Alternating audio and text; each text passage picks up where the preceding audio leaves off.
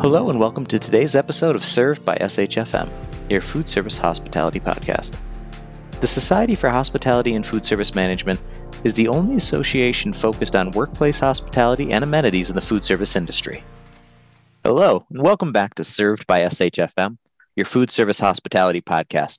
I'm your host, Michael Moore, and in today's episode, we are doing things a little bit differently. We have multiple guests on, but they are all from the Monterey Bay Aquarium, and today we're going to dive into how they're pushing the boundaries of sustainable programs, really, and what's possible, what makes them unique, and at the same time, they are balancing that with record growth and record sales. So we want to get their perspective on how they're thinking outside of the box. And today, like I said, we have multiple guests. So we are joined by Lura Migdal, who is the Retail and Culinary General Manager, SSA at the Aquarium. We also have Executive Chef Matthew Beaudin, who's with us. He's driving today, so if you can't see him or he breaks up a little bit, we apologize in advance of that. And finally, but not least, we have John Abrahamson. He's the Vice President of Sales at the Monterey Bay Aquarium. I want to thank you all for jumping on with us today. Our pleasure. So before we really get into what you're doing and what's different, everybody knows the name Monterey Bay Aquarium. It's nationally recognized. I'd say it's globally recognized as one of the best aquariums in the country. But why? What is so different about it? What makes it unique? Well, I could probably say that it's where we're situated. We're right on the edge, literally tipping over into the bay of Monterey. And we always like to say that the Monterey Bay is our best exhibit. And the entire aquarium was built around the idea of bringing what divers were able to see in the bay to the general public.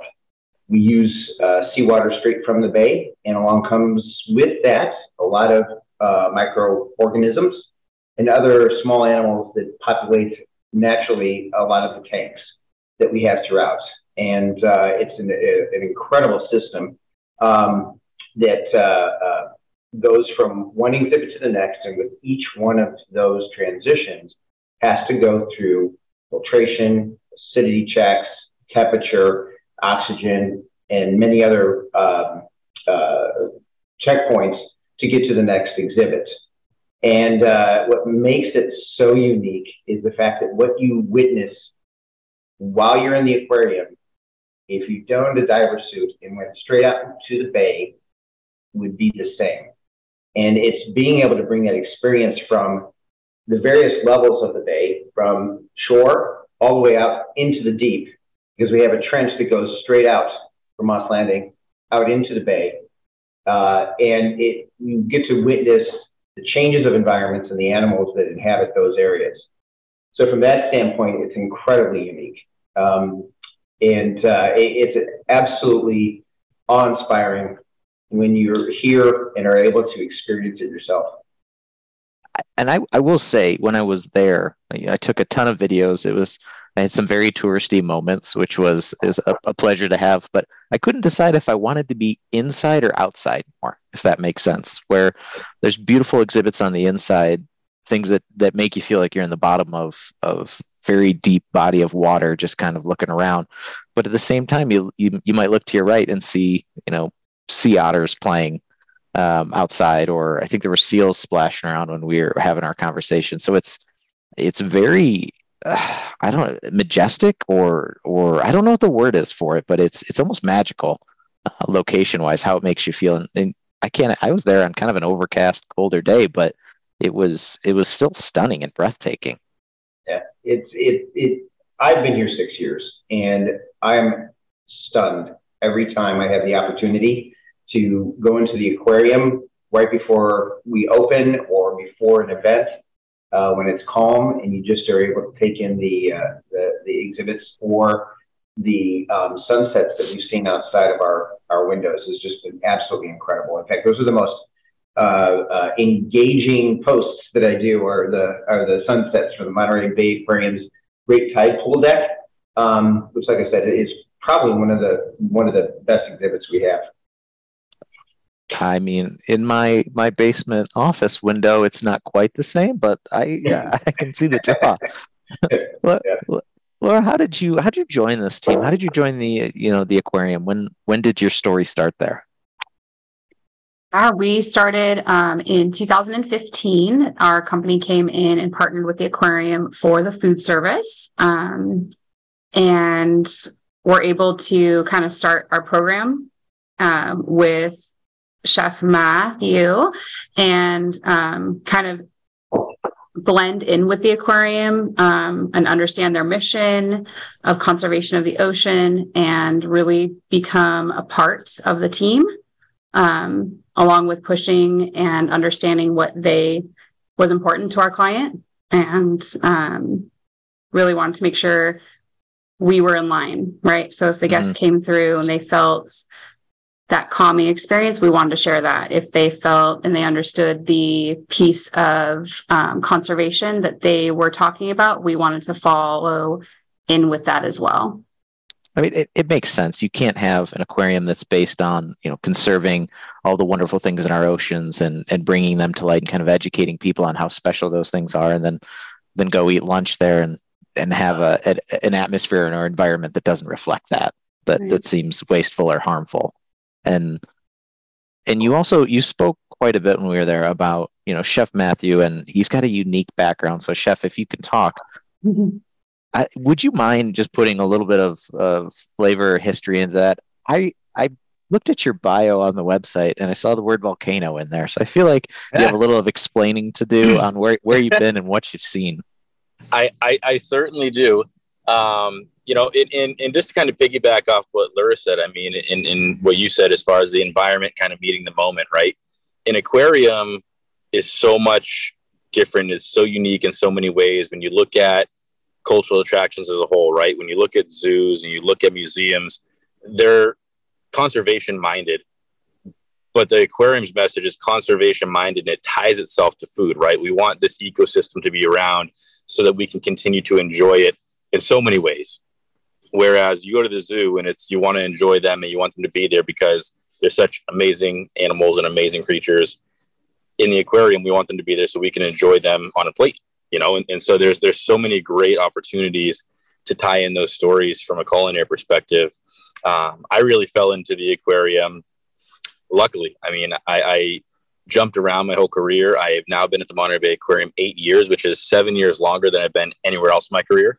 And I kind of did the dump and jump for a year. I'd give it a year and I'd go somewhere else. And I did Rwanda, Hong Kong, St. Martin, and then kind of all over the U.S., from large hotels to corporate R&D.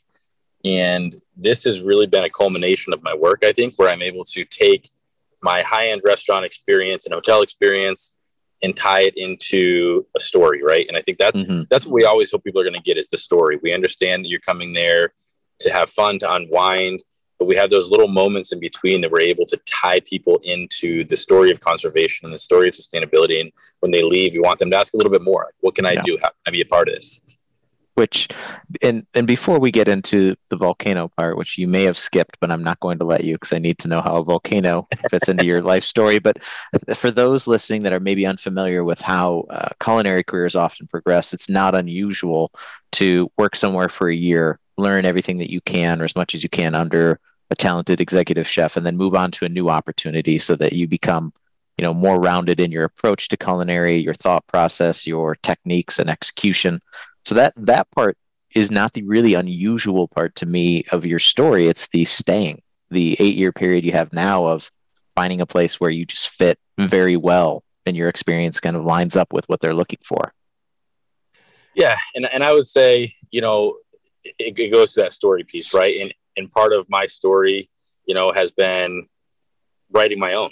And so now I can take that and tell it at the aquarium. And I think it shows through our diverse offerings. It shows through, the palette in which we painted there.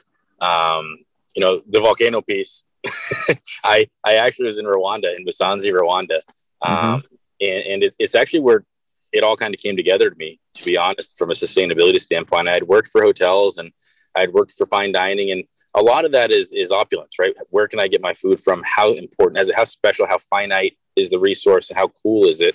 And when I lived in Musanze, it became sustainable to find my next meal. And so we would grow our own vegetables. We would grow our own farm animals. We would slaughter our own farm animals. Everything became sustainable, and sustainable was, where does it come from, right? It's where is my next meal going to come from? Where do I get clean water from? And so it was really an exercise for me as a chef on starting from the bottom and working my way up again through a food system.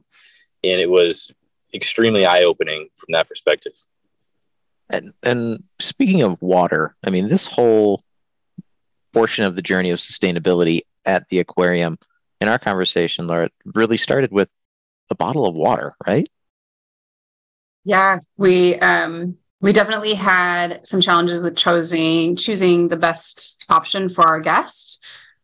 We started with a simple option with no plastic, but we could do better for our guests. And we went through some options that didn't work, and we went through some options that did work, and finally settled on a 16-ounce amazing aluminum can that seems to fit everybody's need at the aquarium, including moms and children, you know, all the different people that we cater to. And so maybe I'll backtrack a little bit, and maybe I skipped it. So your early conversations were talking about how food service can better reflect the initiatives and the values of the aquarium and sustainability. And so what did you decide in the beginning was kind of your most important goal to achieve in sustainability? Was it going plastic free, or was it something else in the beginning? Really understanding our partners and our options, right? So you have to know kind of what's out there, but definitely our main goal was to get plastic free in that cafe. Most importantly, what our ability to recycle, what our ability to, again, going down to those basic pieces, what can we recycle in our community? What can we repurpose? What can we reuse? All of those options came into play when we started building kind of that plastic-free area. And so you focused, maybe was it the first step was just say, let's start with this water bottle. We need to take something as simple as a bottle of water and start with a better option, or find a better option. And how many iterations did you go through? Was it we just found one and we're good, or was it a challenge? I think we went through 5-6 different bottles before we found the right one that worked for our guests and our facility. Definitely, it was one of those easy moves, right? It took some time, but it was something that we could do to make a difference. Yeah. And John, what was your thought, during this when, the relationships may be newer and they're working towards sustainability and you're cycling through water bottles? Was it, are we going to be able to do this? Or what did the aquarium kind of view this trial and error process as? No, I think the fact that we had a partner that was willing to go through the journey with us to achieve goals that the Monterey Bay Aquarium has. So, reducing plastic pollution in the ocean is one of our top strategic goals. Minimizing, our CO2 footprint. So that means buying more locally. All of our wines are local. We have in the aquarium, and these goals that we have mean that there are massive changes for a contract feeder to be able to adopt, right, on a mass scale. And the fact that they're willing to do so was everything. So, having the ability to get to the right answer is just part of the process. So we were very happy to see it. And Laura, what is the ultimate goal of the cafe, of the food service operations part in terms of sustainability? Where do you want to be in, say, 2 years, 5 years? Do you have that mapped out, or is it an evolving process? I think it's always evolving, right? So Chef Matt will find salt. I don't know if he wants to talk about that a little bit, or some amazing partners that kind of come out of nowhere, to be honest. Let's talk about salt. Yeah. Chef Matt, let's talk about salt. Yeah, I mean, let's do it. The entire program is for us from a sustainability standpoint built around incredible partnerships, right? And so whether it's our water, like Lura said, with Crowdsource, I mean, these guys just became acquired like 3 days ago by a company that they're working on solar water sourcing. So they literally pull water out of the air through solar panels. And so no longer are they going to need to take from rivers and streams. It's going to be solar panel sourced water. And so when you start looking at a partner like that, where you could potentially be sourcing water at the site where you are, like it's people like that we're trying to partner with to tell the story. From our salt standpoint, Carlo came to our back door about 8 years ago when I started. And he knocked on our back door and I said, "Chef, there's a guy here to see you." And I said, "I don't know anybody here. There's no one here to see me." So I opened the back door and he's standing there in true California style with flip-flops and shorts and sunglasses. And he said, "Hey, man, I got salt." I said, "Where?" He said, "In this 5-gallon bucket." I said, "Okay." He said, "You want to buy it?" I said, "Absolutely not." And he said, "Well, hear me out." He said, "I was drinking a beer the other day." I said, "Dude, I'm not buying salt from you." And he said, "Well, hear me out." He said, "I was drinking a beer down in Big Sur and a wave hit me in the face." He said, "I licked my lips and it was incredibly salty. So I filled up my beer bottle and I brought it home." I said, "I can't buy salt from a beer bottle, man." He said, "Listen," he said, "I forgot about it. And I went out the other day and it was all dried up." He said, "So I went and got more water. I boiled it down and I have the salt." He said, "I've got the right permitting. I'm going to be the only person who's able to pull water out of Big Sur here legally. I'll do some cool salt for you guys." I said, "Well, how much is it?" He said, $400. I said, "I'll buy it from you if you can keep bringing it back every single week, but you got to be able to do it every week."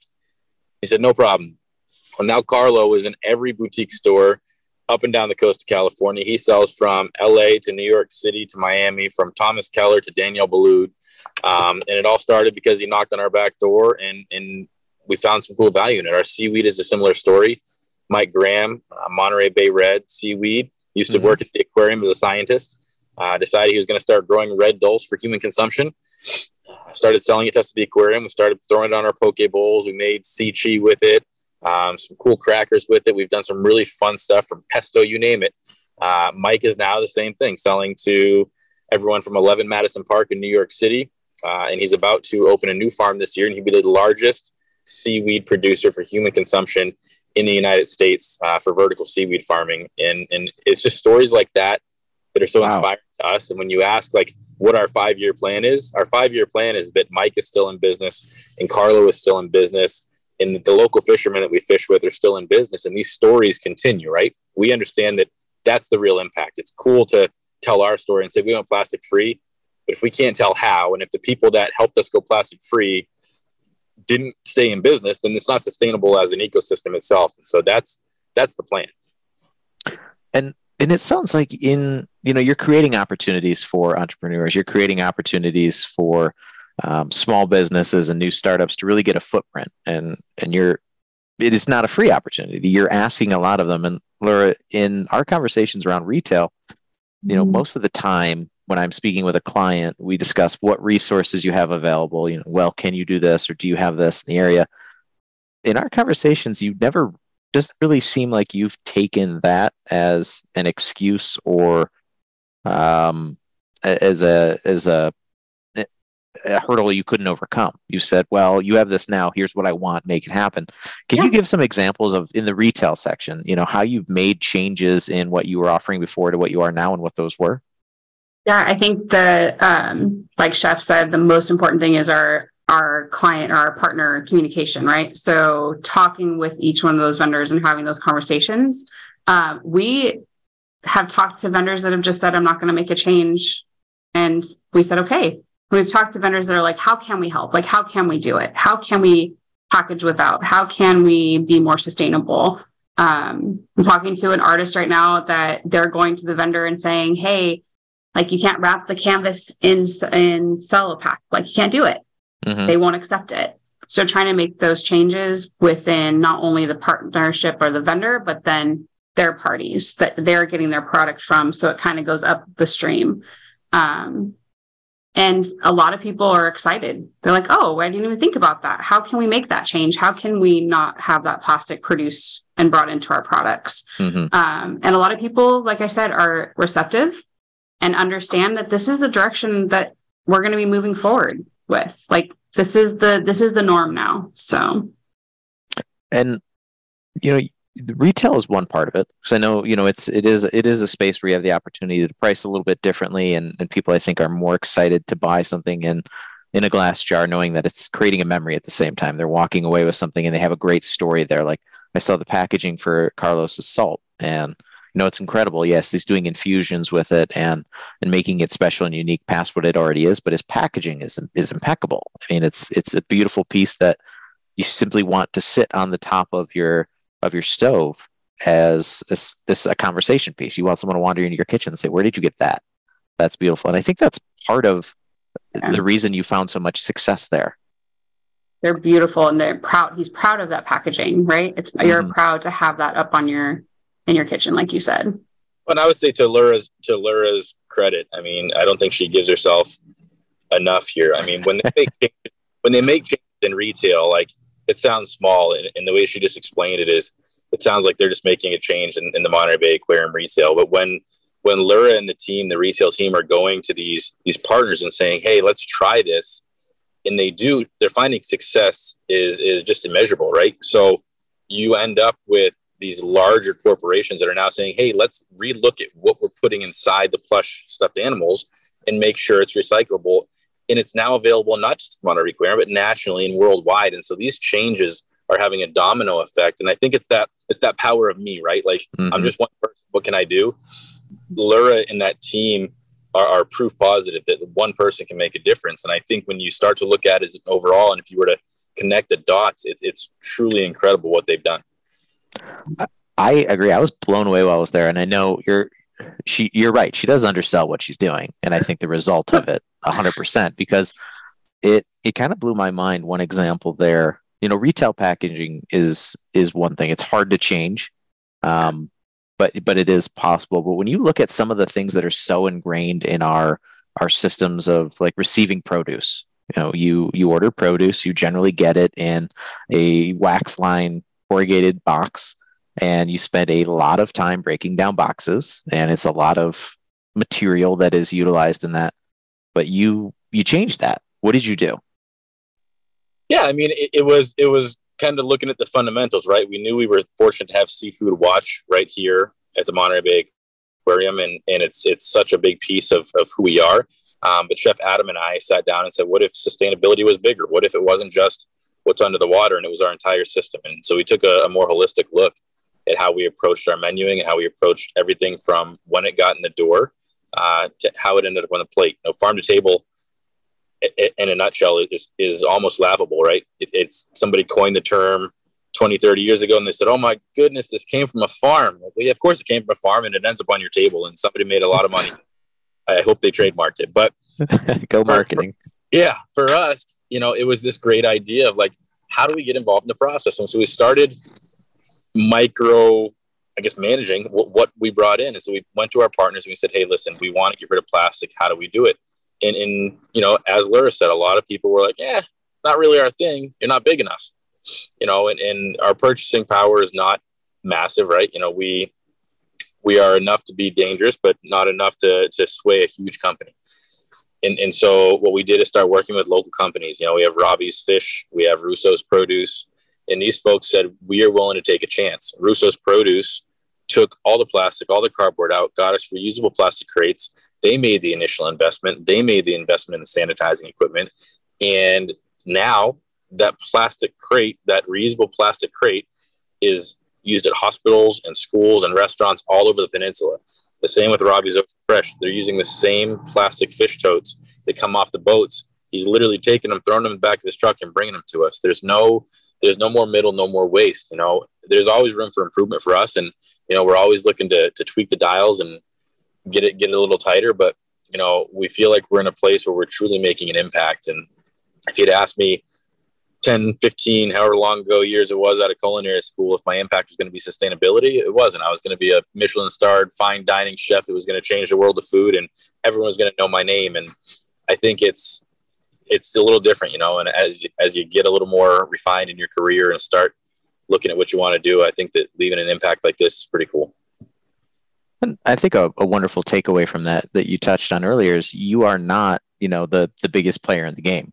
Yes, you're notable. And I think the point I'm trying to make, though, is look at the impact you're having locally in an area like that. Now, imagine if large companies could do the same thing or wanted to do the same thing or kind of collaborated in the same way with their providers, it makes you think what kind of change could happen when the people that are running the lion's share of the market say no more.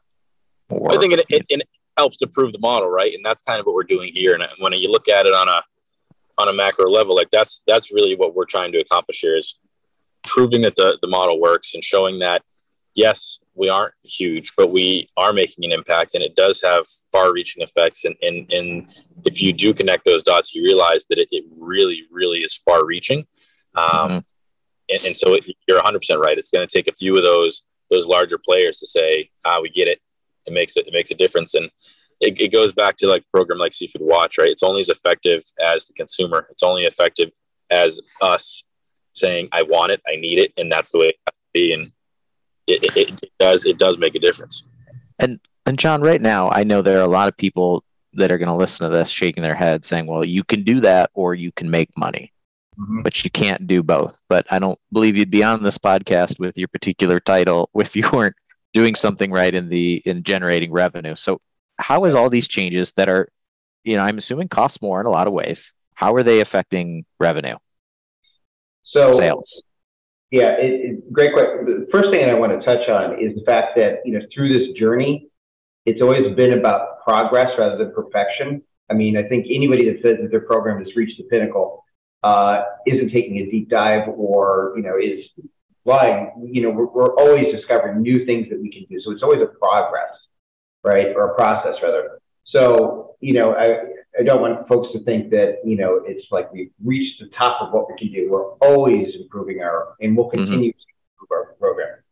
In terms of revenue, we were told early on that, you can't make these changes. It's not going to be, financially, feasible. It's going to impact our bottom line. We have implemented probably the most stringent, sustainable efforts to date. And our last year, now that we've recovered from, primarily recovered from our years of COVID, that we have hit absolute record sales, record revenue. We have set the bar so much higher than our record years prior to COVID. It's just staggering. We've been, we were told that we'd have pushback if we didn't have certain things in our service, which proved absolutely untrue. No one said a word when we've, changed around things to accommodate our sustainable goals. And come to find that people are intrigued, people ask questions, people are impressed. And I have to date, have not heard any complaints because we weren't carrying somebody's favorite something that, may not fit our program. So, my biggest takeaway from that is, yes, it's attainable. It's always a process, and it can definitely be profitable. We have proven that here.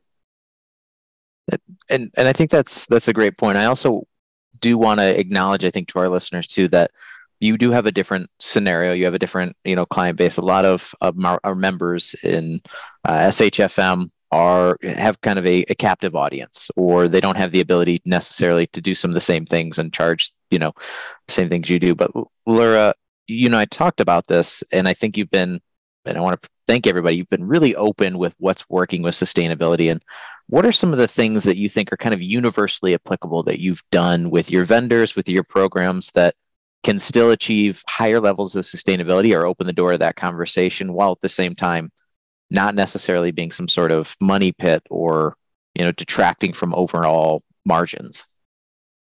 Yeah, I think a great example is Chef and I spoke yesterday about our new program that we're putting into the takeaway program, and how do you build in that cost of those items is really important. And we're going to go for the gusto and go as a little bit higher end product. There's lots of different options you can do, but we're going to go a little bit higher end because we want to really hit home that sustainability is an option for to-go food, or sustainability is an option for everybody. have those options around where it's either a $2 increase for this or a $6 increase for this. Speaking to everyone, not just to one guest, right? We want to be open and available for everybody for those options. If that makes sense. It does. And I mean, I think the takeaways for me in this whole thing are that, again, sustainability isn't that light switch you flip on. It's a conversation. And to John's point earlier, you just have to start making a change and adapt. See what works, see what doesn't, but be willing to take a risk and test things out. I think that's where so many programs just start and stall in that they never get to the launch point because they want it to be perfect from the start. But it sounds like, your collaboration and your team has been so willing to test and to adapt and innovate as you move. We love the word pilot. Piloting is it. I think pilot is equally as much as pivot. Yes. I think it's the old saying, right? You fail forward, right? As long as you're moving forward, it has been absolutely incredible for us to develop these programs. To Lura's point a minute ago there with the new programming out at the cafe and the different takeaway options. We're going to have a tiffin that is like, a burger and then chips on the bottom, and it could be a $6 upcharge, but you get a really cool container that you can use to pack your lunches when you go to work, or you can use for cookies at home or whatever you'd like, right? And then we have a $2 option that is a reusable, recycled plastic like takeaway as well. That continue to use at home. And so I think having those options, and Lura said it best, sustainability is for everybody. Sustainability is not just if you want to spend a lot of money. Yes, from a restaurant perspective, it can be financially attainable. And we found that, we have options in our restaurant that, yes, are a little more pricey, but we also make sure that there is options for everybody. And every single one of those options has a story, and it has a reason behind why it's on there. And so that's our hope is when people come and eat and sit with us and listen to our story, that they walk away wanting to know a little bit more. If they walk away with that to-go container in their hand, it's a gentle reminder of, hey, you can do it. And it may just take packing your lunches in here instead of putting them in plastic. Yeah, and when they take those containers home and they're like, look how cool this is. Like, I can do this. I love that. I love hearing that later. That is the best thing in the world to hear from a guest. Like, I agree. But it's an experience you're building. You are creating something for them where they walk away and everyone wants to know, where'd you get that container? Right. Or, and the next time they take that into work and say that, they've packed their lunch for work the next day, someone asks about it and like, oh, I got this at the aquarium. You're creating an experience that goes well past that one day. And why? Like, why? There's a why. Yeah. There's an education piece to it. That's what we want, right? We're trying to inspire conservation for the ocean. Like, as much as we can take care of this world for our kids and our kids' kids, that's the goal. And I have to ask you, the three of you and your entire, organizations have been really open with what you've done with sustainability. Honestly, sharing things that give you a competitive edge, that give you that are showing how you grow your revenue, kind of very openly. Why are you so open with what you're doing with sustainability and why and how you're innovating? Well, I think I'll speak on behalf of from a client standpoint, and that is that the Monterey Bay Aquarium's entire mission is to inspire conservation of the ocean. We are an education conservation organization first and foremost, as well as an attraction. And so as part of our mission, anything that we can help develop here, and again, kudos to our partners at SSA Group because they've gone along with this. I would well imagine that there's opportunity to have things that would make it more competitive in their marketplace to maintain this as proprietary and some of the things that they're doing. But they've chosen not to. And they've chosen to walk the walk with us, or together, I should say, because it's not they're not following it. They're walking with us. And it's actually throughout their organization.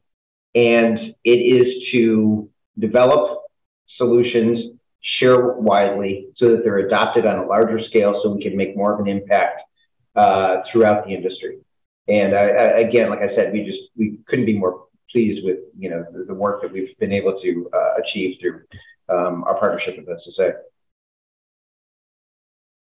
I I don't know if I could hope for a better answer than that. I think that's what everybody out there wants to hear and wants to be a part of. So you may, after this, get a few people reaching out your way. So we'll share contact information and social media information, all that, so that everyone that has a question, we work with a lot of sustainability directors on a regional and national scale that would probably benefit from a conversation or just some insight and trial and error and what's worked and what hasn't. But before, I want to say thank you for the three of you taking time out today to jump onto this podcast and really share your experiences, your trials, your errors, your successes, and really where you're going with it. And I think helping us all to think a little bit outside of what's possible and get outside of the mindset of sustainability has to be this one thing, or sustainability is or isn't tied to profit in some way.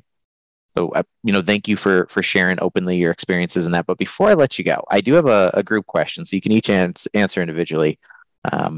If you had to look back at the you starting off your career, I know you've all come from different backgrounds, you come from different places, and you've learned a lot of different things along the way.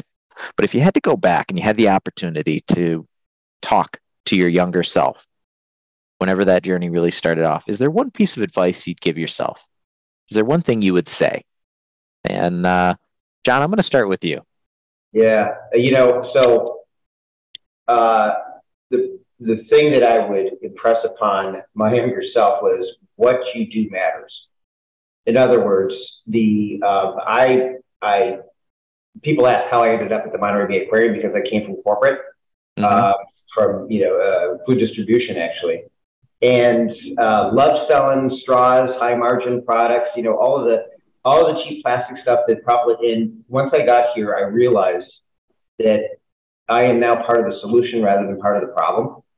And I want to tell you that when I go home at night, having done primarily the same job as I did in my previous life in sales, that the sense of connection to the world in which I'm working, to the world I'm leaving my son, is just trumps just about anything else I could possibly imagine in terms of job satisfaction.